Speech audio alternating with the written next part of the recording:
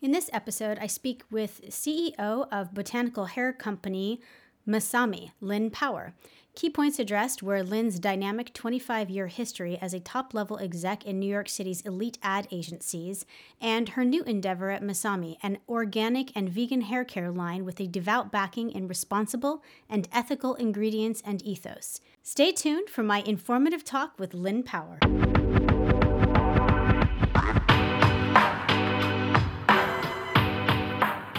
Hi, my name is Patricia Kathleen, and this podcast series contains interviews I conduct with women, female-identified, and non-binary individuals regarding their professional stories and personal narrative.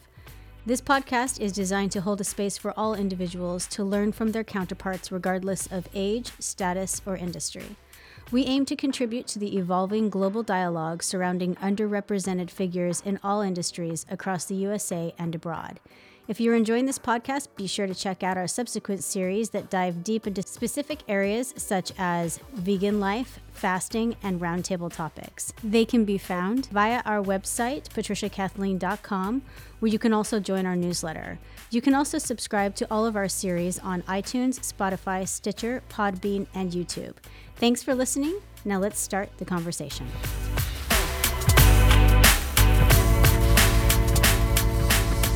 Hi, everyone, and welcome back. I'm your host, Patricia, and today I am so excited to be sitting down with Lynn Power. Lynn is the CEO of Masami, which is a botanical hair product company. You can find out more about her and the company at www.lovemasami.com. That is LOVEMASAMI.com. Welcome, Lynn.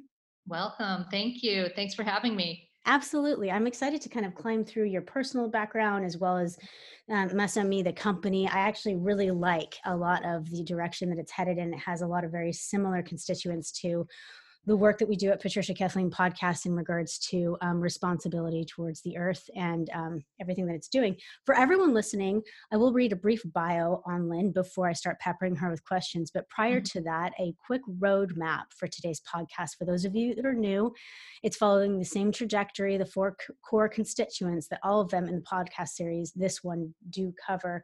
So we will first look at Lynn's academic background and early professional life. Then we'll turn towards unpacking Masami. We'll get into logistics about who, what, when, where, why, how, founders, how long it's been around, all of those things, what it is, the products.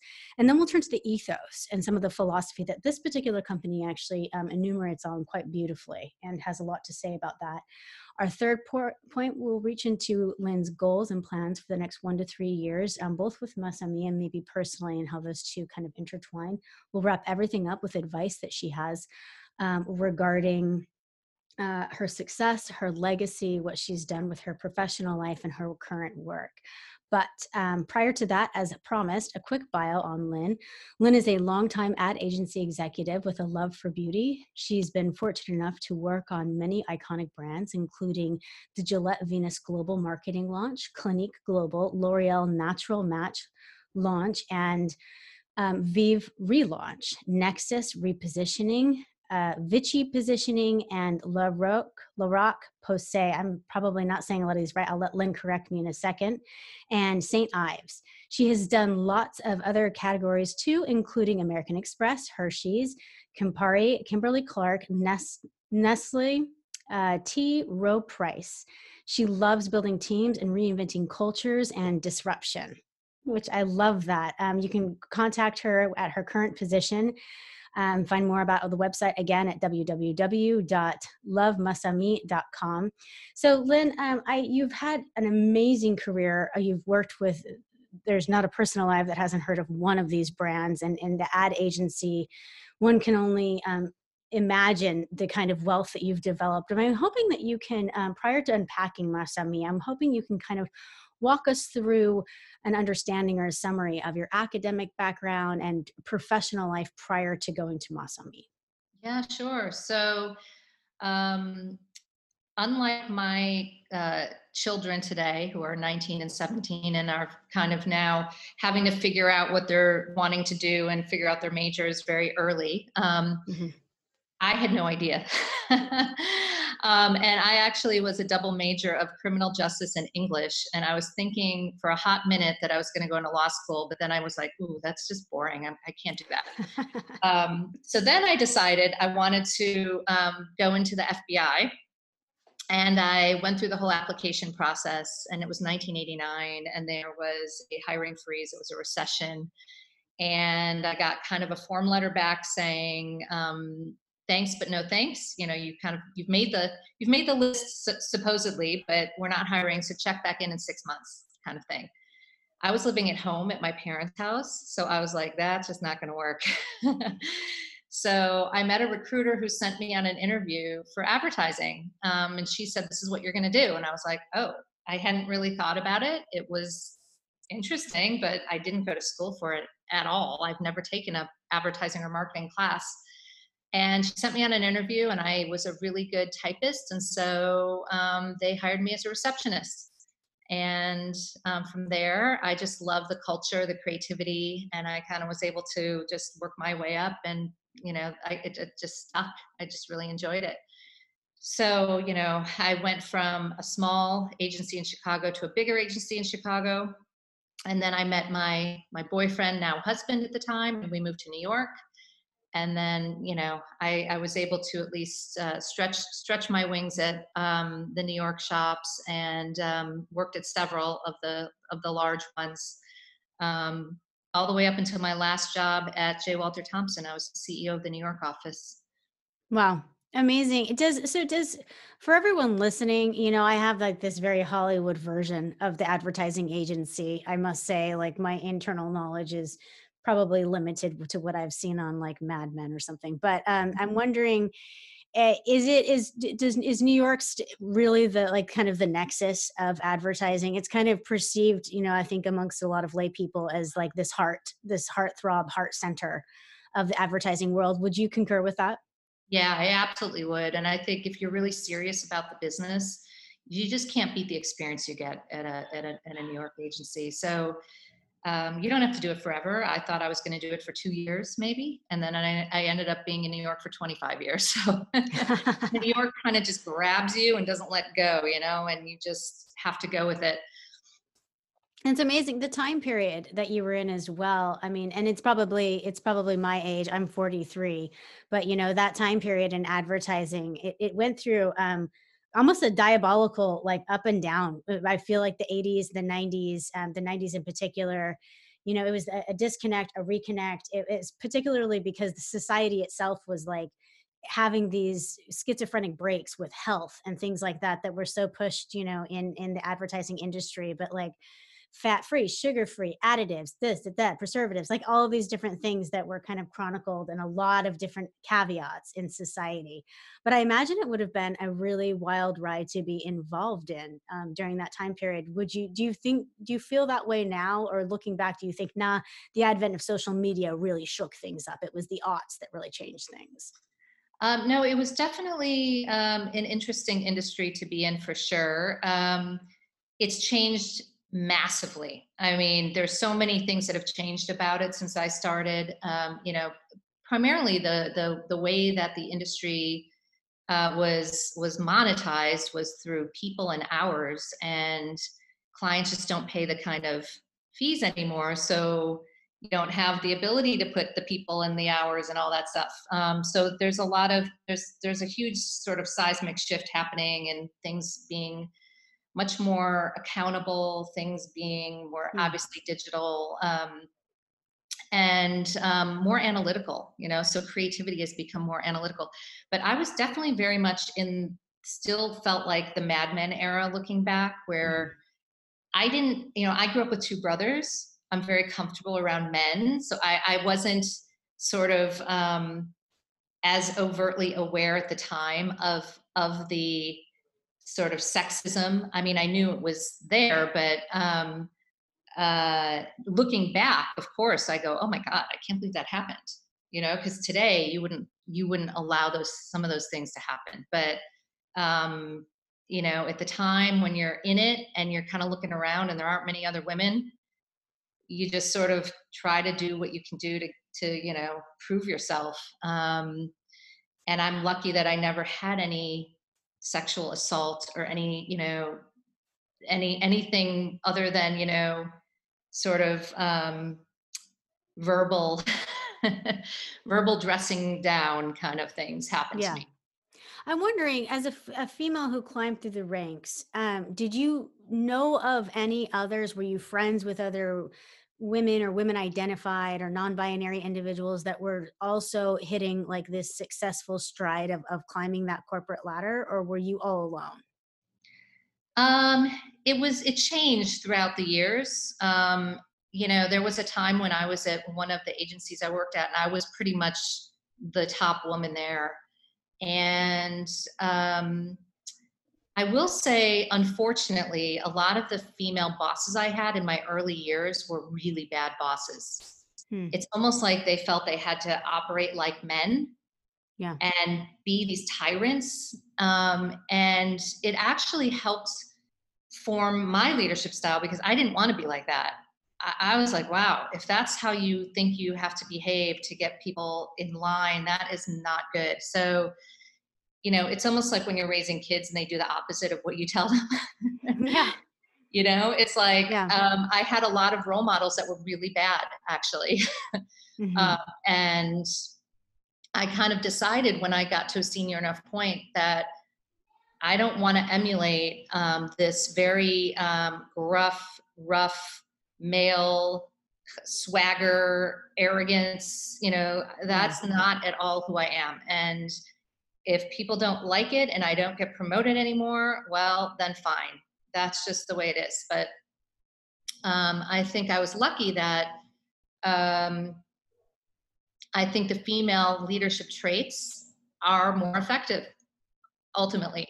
Listening, being more transparent, having vulnerability. I think those are things that people actually appreciate. So, I think any women listening out there, those are things you should embrace. You should not shy away from. Yeah, particularly for your industry. It's always shocking to me when someone says, that the creative or more discussion oriented or idea sharing personality doesn't survive in creative endeavors like advertising. I mean, I akin it to a doctor, who chain smokes and drinks like a fish. It's just like, Mhm. but her expertise isn't being lived out, and I wonder when, as you climb up through the ranks, you yourself turn to hiring and things of that nature. What kind of personalities were you kind of bringing on to work with you and under you to kind of facilitate what you're describing here, which is just a more, what sounds to me like a more communicative environment? I mean, I was always overtly hiring women and diverse people. I would demand my HR teams find those candidates, even though it's Mm, harder to find. hmm. I wouldn't always hire them, but I made a point of really trying to lean in heavily and bring in women and bring in people of color. And I hired a guy in a wheelchair. People said to me, "You're crazy. He's not going to be able to travel. What are we?" He was great. No issue. You know, um, but I think you just have to kind of demand that. And then in terms of the traits of the people, I always look for people that are curious, that are not closed-minded, people that want to learn, people that are not afraid to learn from above, but also learn from the people under them, in the sense of, like, I get a lot of learning these days from my children Hmm. and from younger people that I work with. And it's really a two-way street. So as much as sometimes they look to me for my experience, I look to them for their know-how when it comes to TikTok or Yeah. so many other things that I don't understand, right? So I think it really is about that vulnerability of admitting what you don't know, being open and willing and curious. And I think those traits will get you pretty far. Yeah, and cognitive functioning, and studies done in geriatric communities would back you up on that one. Staying curious, which are people you hired and then you're doing yourself, is linked to longevity of the mind, of the vital mind and cognition. So I think that those span all throughout life, not just the advertising industry. I think that's fantastic. I'm wondering, with the I like what you said, and I'm hoping to just get you to enumerate a little bit on it because you just reversed the power structure that I think most people feel like HR and hiring has. You said I would make my HR team go out and find those people. And I think that there's a lot of conversation, particularly in female identified and non-binary communities where people say like, well, I want to hire, a woman led company, but I can't find any. Like, I don't know. And it's becomes this crutch, not just for these communities, but for people outside of those communities to not say, they're not represented. I'm Yeah. most familiar with female identified, non-binary computer engineers.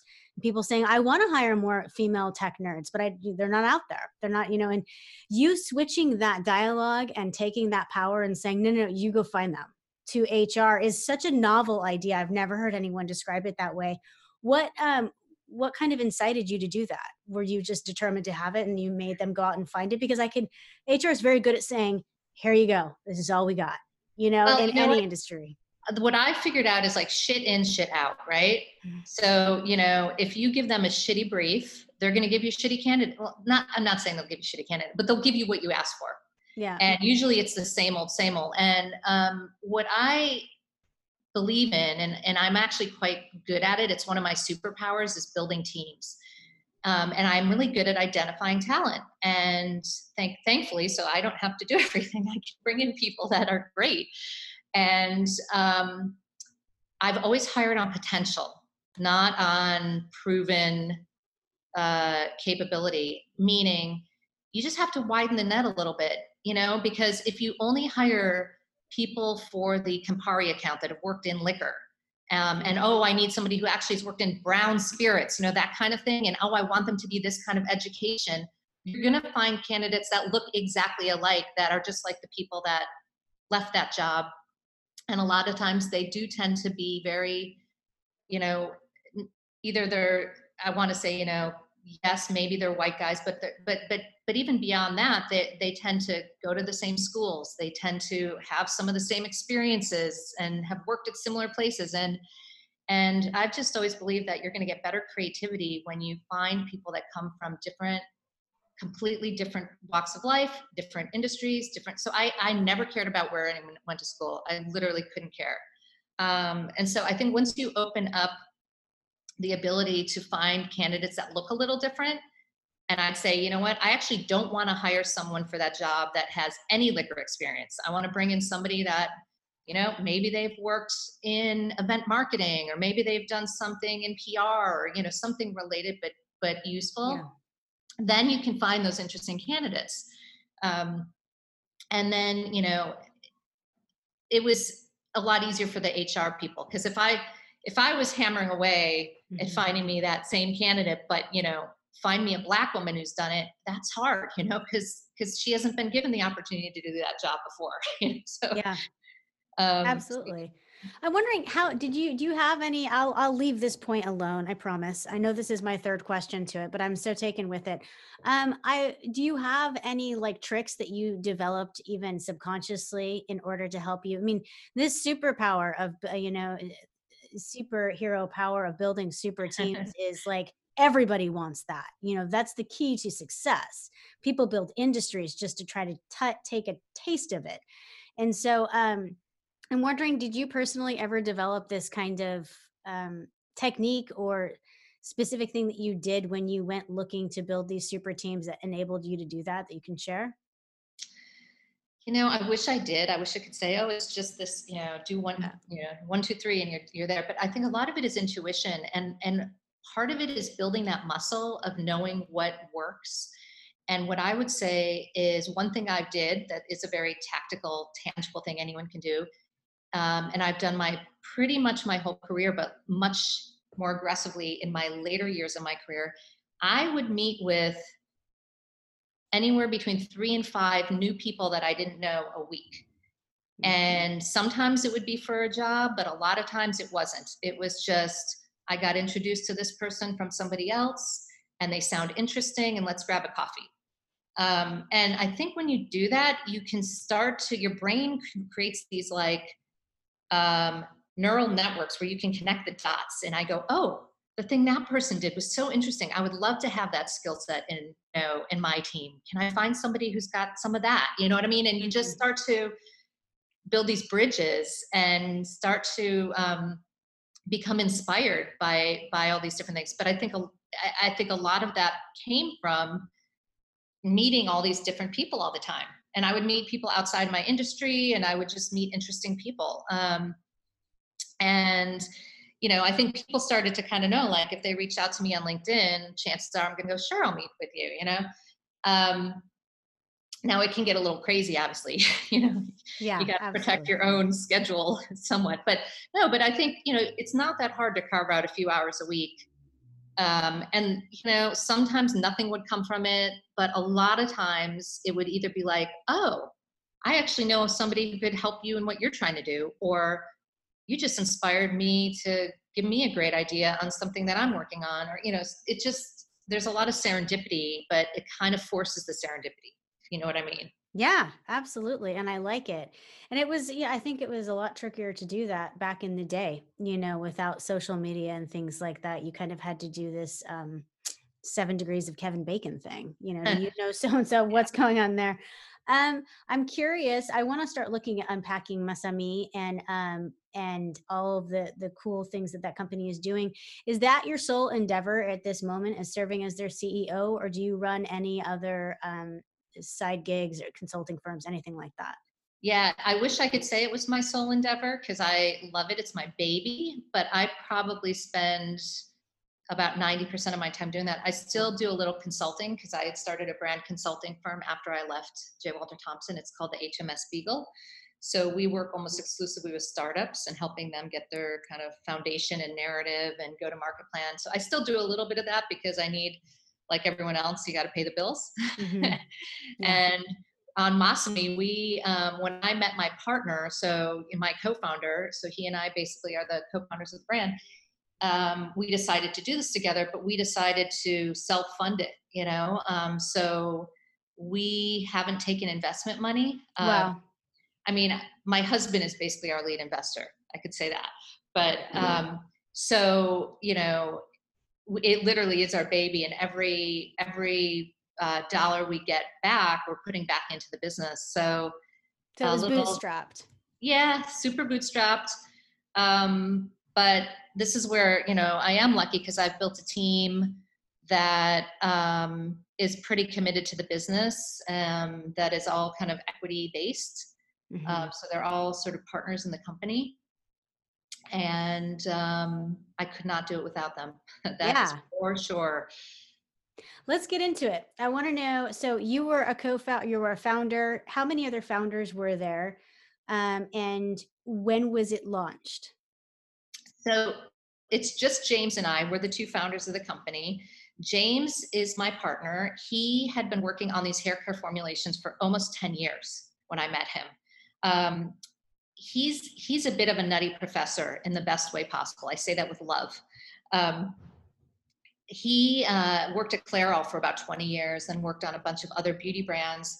And he was the guy, the Uber producer that would book a lot of the models and would be the one that would get yelled at when he had to color their hair and color it back, and it would be fried. Mm-hmm. So he just started to feel like there's got to be a product out there that's not going to, that's going to actually hydrate and help their hair and also not have all the toxins that the products on the market have. So he started doing research into formulations, and our product is really inspired by his husband Masa, hence the name Masami. Masa is Japanese. He's from Northeast Japan, and Masami also means truly beautiful, by the way, in Japanese. So that was another serendipitous moment when we found that out. Yeah. But James would go home with Masa, and he was always amazed at how young Masa's family looked and how healthy. And the Japanese have the longest life expectancy in the world. And so James started doing some digging into their diet and saw that they were consuming this ocean botanical called makabu that comes right out of their bay pretty much every day, but they would also grind it up and put it in their skincare and their hair care. And began playing around with that as potentially the answer for hydration, which it was. So by the time I met James, He had the products about 85% done. And he just didn't know what else to do. He's not a marketer. He's not a brand guy. And yeah, so we met and he was kind of taking me through everything. I was super skeptical because as someone who's done a lot of marketing, Mhm. I usually have a product that's kind of shit and you have to make it sound great. And I'm not used to having a product that's absolutely amazing already, you know? And so we did a little more tweaking to the formula to just clean it up a little bit more. We follow EU standards, which are much stricter than the US in terms of what goes in it. The US market, people don't realize about 90% of the products on the market have toxic stuff in them. Mhm. Um, you know, people don't think as much about the hair care. I think it's a little more, there's more awareness in skincare because, you know, it's absorbing into your skin. But the reality is your scalp is actually one of the most absorbent areas of your body. And when you shampoo and you're rubbing it in your head and it's got sulfates and parabens and phthalates, that's not very good. So part of what we wanted to do is create a product without that. But one of the reasons why it's so disruptive is that most hair care products that are clean, as we are actually not very good performing products. Right. Yeah, Uh, and this in lies the dichotomy, and I spoke to you earlier about this, and I have another podcast I'm tempting you on exploring vegan worlds. And yes. people hear of vegan, they think of food, and there's clothing designers, there's sustainability, environmental impacts, there's all different angles and conversations with the vegan empire, and this is one of the ones that they talk a lot about. Vegan products, people assume a couple of things. One, that it is naturally non-toxic, which isn't always true. Mm, And also there tends to be, on the plus side, there tends to be more of a conversation about what exactly the vegan conversation furthers responsibility and things like that. mm. There's supposed to be more of a packaging and things like that. And I'm curious how I looked at the philosophy, and I want to kind of climb into the institute and the studies about getting back into the environmental impact with Masami. Can you kind of speak to, is it James who kind of led this research part institute to the product? It was actually James's husband, Masa. So when we launched the brand, one of the things that was really important to us is to have a mission and a purpose and not just sell product. And we just are very big believers that when you take from the earth, you have to give back. It's just as simple as that. And so the area in Northeast Japan where we get our mekabu, and we get it from a local family-owned seaweed company. We've actually gone and visited them and saw their facility and really were very impressed with how they manage everything. Um, uh, anyway, where we get that, they were devastated by the tsunami back in 2011. That still has not, they haven't fully recovered from, believe it or not. Mhm. So we were, again, serendipity, fortunate to find a guy named Kazuya Yoshino who moved from Tokyo. He was an IT director. And when the tsunami hit, he felt this calling to move up to Atsushi, this little tiny town. And it was basically flattened. The town was pretty much flattened. And he decided to go up there and help. And his way of helping is he dives into the bay and he documents what's going on there with the growth, with the ocean botanicals. And he was the one that figured out, probably now it would have been about 2 or 3 years ago, that there was a huge sea urchin problem. The sea urchins had been washed into the bay and were Mm. multiplying and were basically eating all of the stuff that the people there relied on, and had thrown the ecosystem completely out of balance. So anyway, we decided to form the Masami Institute, where we can donate part of our sales to help his research, so that he's just got more resources to continue to do what he's been doing. And a lot of it is educating people. So the way he solved the sea urchins problem is he had people eat the sea urchins. So, we're the top of the food chain, and it was like, well, wait a minute, they're eating all of our good stuff. We should just eat them. And so he created a magazine and had all these sea urchin recipes because apparently in that region, people would eat sea urchins like on Christmas Day. It was like a delicacy, you know, it wasn't something they did all the time. And he really helped change that and basically get that whole bay back on track. So that's been really interesting. So, you know, in a perfect world, we'd like to not just fund his research, but also move beyond that little tiny area of Japan that we're focused on. But one thing at a time, you know, Yeah. our feeling was let's start where we can make an impact and then we'll move out from there.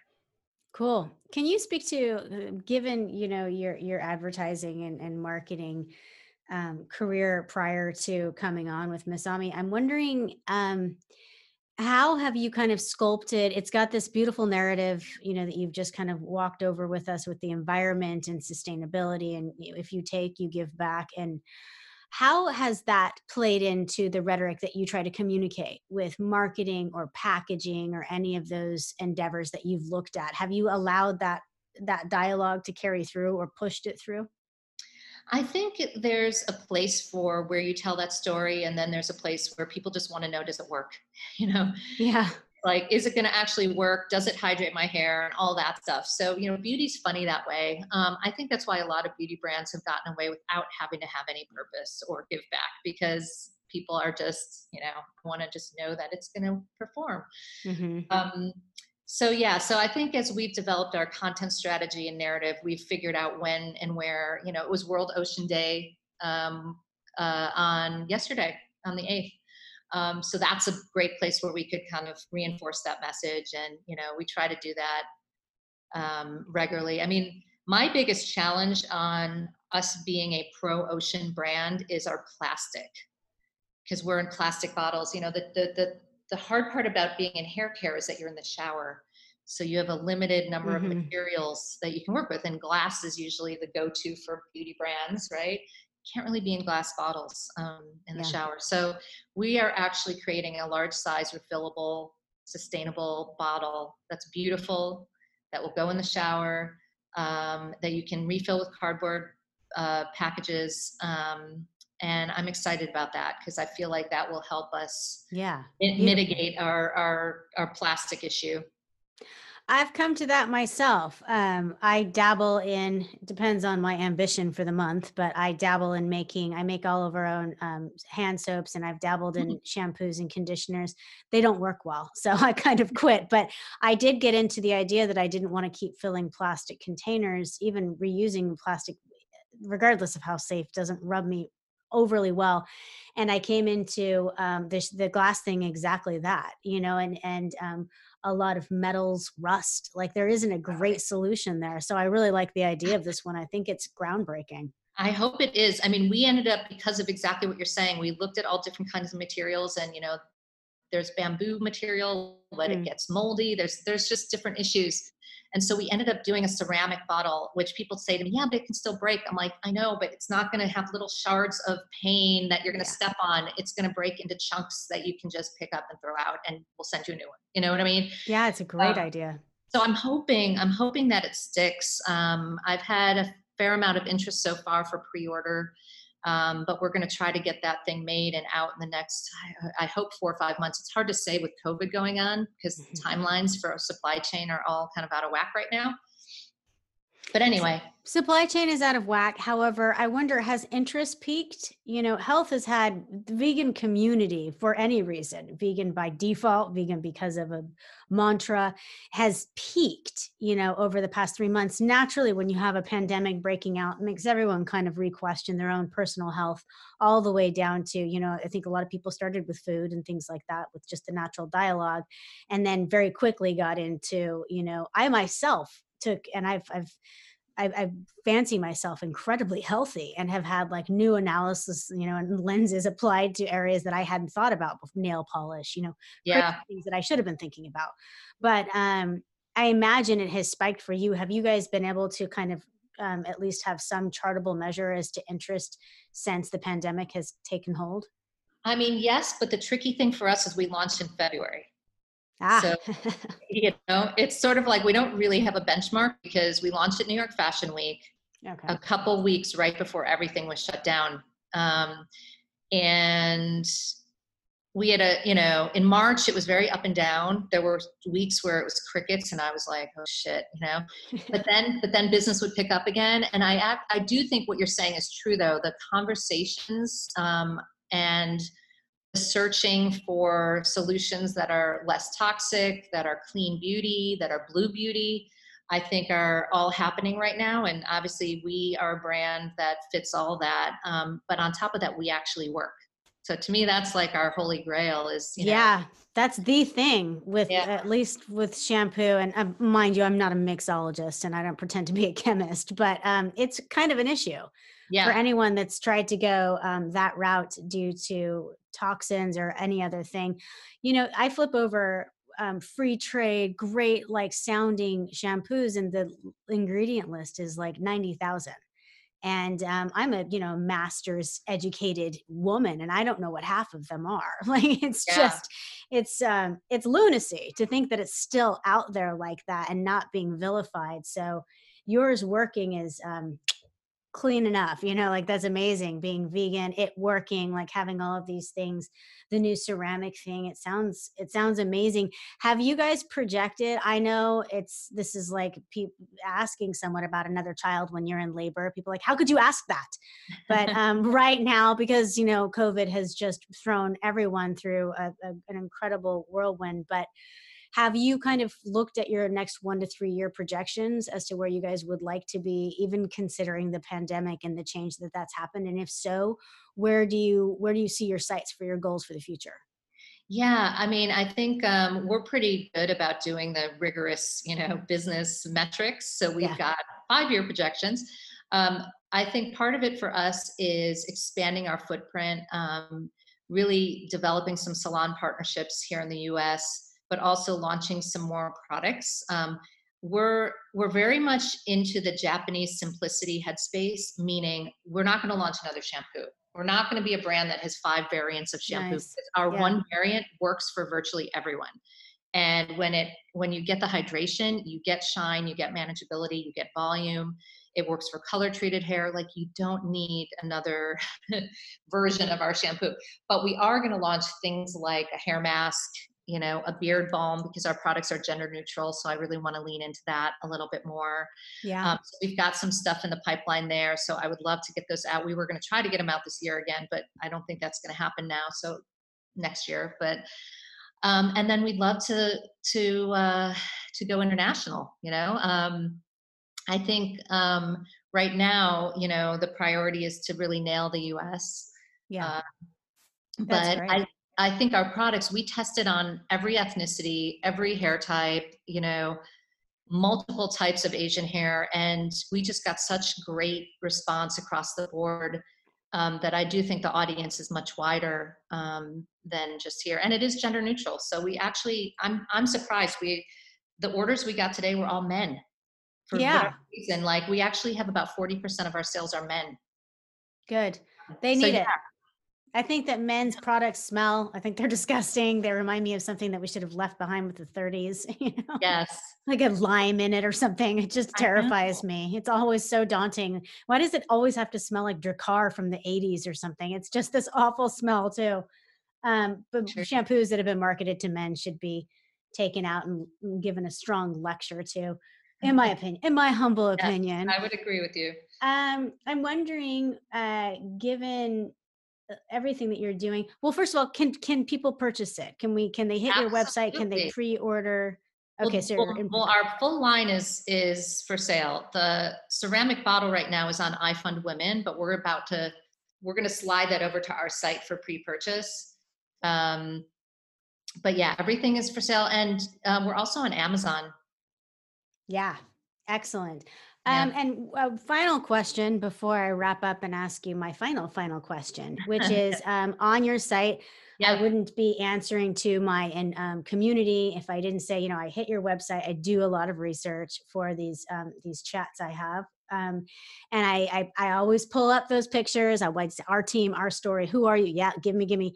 And I did notice, and I told you before we started, I said, why are you the only woman with like four men on there? And that's rhetorical. This is how it happens in a lot of industries. But you had some interesting news. So can you kind of speak to your executive staff and what your team looks like right now? Yeah, that is not been updated. As I said to you, I was literally just having that conversation with myself this morning, thinking, "Oh my God, we don't have the right outward reality of our team." So yeah, I have three other people that need to be on there that are all women, Nice. that are really core to the team. One heads up our digital marketing, one heads up our content strategy, and one heads up our PR. So I am going to be updating that to reflect the full team, which I'm excited about. And we work with, when I hire editors and photographers and things like that, we're always trying to look for, again, diverse people. We do try to make a point of casting a wide net and finding those people to kind of help us when we need help.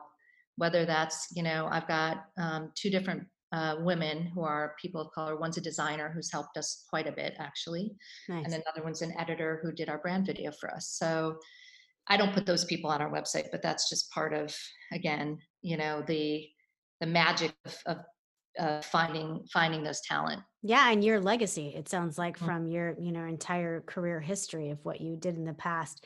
I must say, from a bird's eye point of view of looking in and being married to an original Silicon Valley computer nerd, and having looked at that industry for the past 20 years from the outside, a safe judging distance is what I like to say. Mm, Overly judgmental right here, and I do love your site. So they did amazing work. thank These you. women, I think it speaks the aesthetic of a stereotypical aesthetic of like a Japanese, the simplicity and all of Mhm. that, which actually sounds like is a lot of the narrative throughout what you're doing. You're not launching, five different shampoos. You've got this one, like that Yeah. clarity. From an art historical point of view, which is what I have my master degree in, that seems very true as well. So it's comforting. It's very interesting to kind of receive that wash over as well. So we're at the final point. My favorite question. They're all my favorites, but if I had to pick one, this would be her. I'm wondering if you walked up to someone in a safe social distance tomorrow, or they walked up to Yeah. you rather, and it was a woman or a female identified or a non-binary individual, pretty much anyone but a straight cisgendered white man. And they said to you, "Hey, Lynn, I'm so glad to have run into you. I have this amazing thing I'm doing. I've this 20-year career climbing up the ranks and the ladders in the ad agency, in the epicenter of that world. And I've just left it. I'm endeavoring on this new startup, and I'm so excited." What are the top three pieces of advice you would give that individual, knowing what you know now? Yeah, I would say um, build a network, find a support system for yourself. That's been really helpful. I'm part of several female founder groups, and just having other women to talk to about the journey, the stress, sometimes what happens in your personal life, my teenagers, all that stuff is is Yeah. is very helpful. So that's the first thing. I would say the second thing is build your team, which we talked about earlier. But I think the piece around that I would just reinforce to people that are looking to start a business is it's obvious that you need help, but a lot of people, a lot of women, I shouldn't say a lot of people, a lot of women think that they need to figure everything out themselves Hmm. first and then bring in the help. And I would just challenge that and say, understand what you love to do and what you don't love to do. And if there's stuff that you don't love to do, don't feel like you need to get it and understand it and master it. Find somebody Yeah. else to do it. Yeah.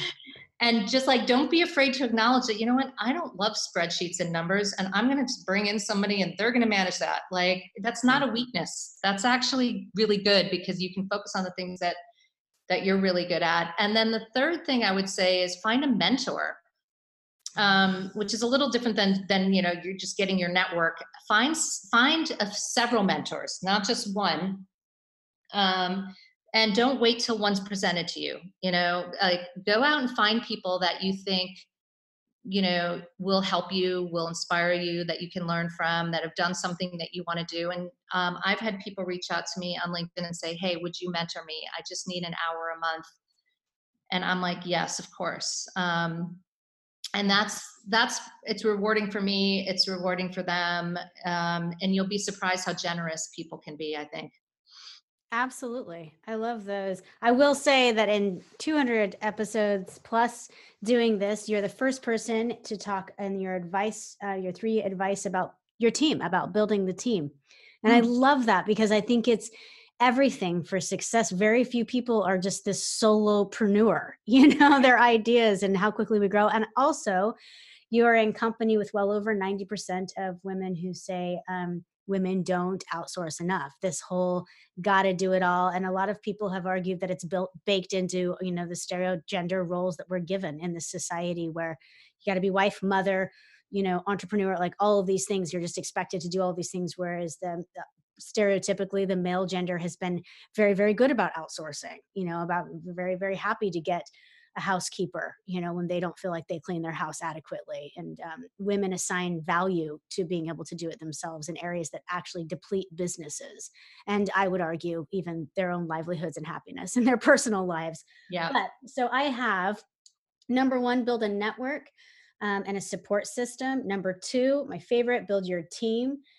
You do not need to know everything and do everything before you hire out for it. Rather, focus in on what you're good at and what brings you the most success and happiness.